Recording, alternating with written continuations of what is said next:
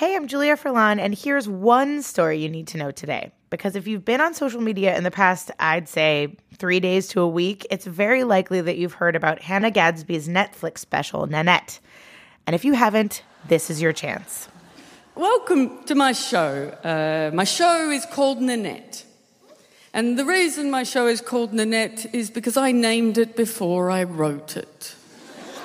I've got Shannon Keating, our LGBT editor, here to talk through why exactly this particular piece of culture has resonated so widely with people. Hi, Shannon. Hi, Julia. I am here to recommend Nanette, which is the Australian comic Hannah Gadsby's new comedy special, though it loosely fits into the bucket of a comedy special, and early on, you think that it's just going to be, a normal comedy set, but actually the whole set becomes this kind of meta commentary on whether or not Hannah Gadsby should even be making these jokes in the first place, or even be a comic to begin with. She flirts with the idea of quitting comedy, and she's making just this huge and anger-filled and tear-filled kind of meta commentary about whether or not we should even be sharing our stories of oppression and discrimination in the forms of jokes with punchlines.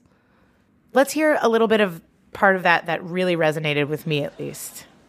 And I've built a career out of self-deprecating humour. That's what I've built my career on. And I don't want to do that anymore. Because do you understand? Do you understand what self-deprecation means when it comes from somebody who already exists in the margins?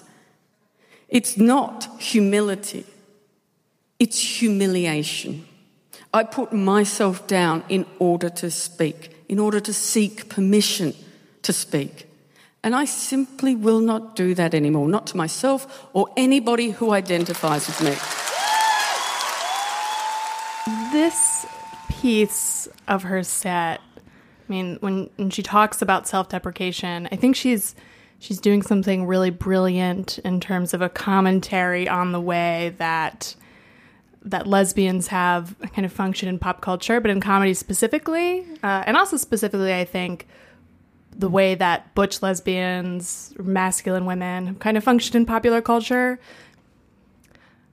When I first started watching Nanette, I kind of groaned a little bit, just, hearing the jokes that she was making about discrimination that she's faced, and thinking about those jokes about gay discrimination being heard and watched by a mainstream audience.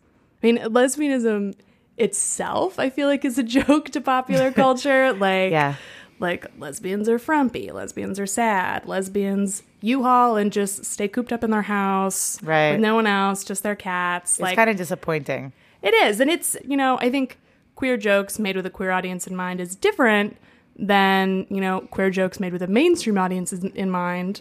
But then I realize, and everyone realizes as you go along with the special, that that's exactly her point, that she's saying, I don't want to put myself down to make you all comfortable anymore, because that is the role that she has been kind of positioned to take, not only in comedy, but, in her life too. And comedy is a particularly straight, particularly misogynist, yes, particularly male space in general.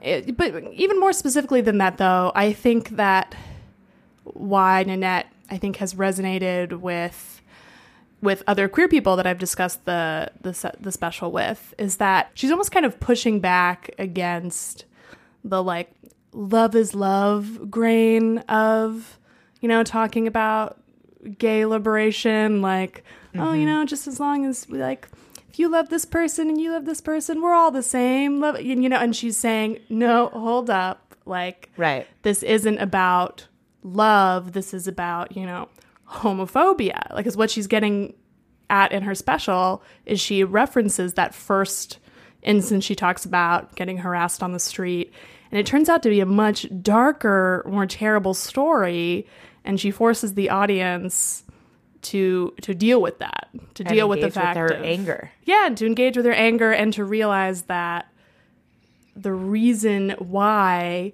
these specific horrible things have happened to her is not only because she is gay, but because she is a masculine woman, and that the root of homophobia is really sexism. It's people's discomfort when queer people refuse to fit into their assigned gender roles. And Hannah Gadsby is not, subscribing to those roles because she is a woman who dresses masculinely, wears masculine clothes, and instead of, continuing to play the role of, making mainstream audiences feel comfortable around her and feel like, oh, it's okay, love is love, and we're all good, and you're like me. She's like, in this case, I am different, and I've been punished for that difference, and you need to reckon with that. Absolutely. Shannon, thank you so much for being here to talk about this. Thanks for having me. Dear listener, if you want to watch Nanette, it's on Netflix right now. You won't be sorry. And for more on the latest stories, download the BuzzFeed News app. That's what we tell you to do every day. You should do it.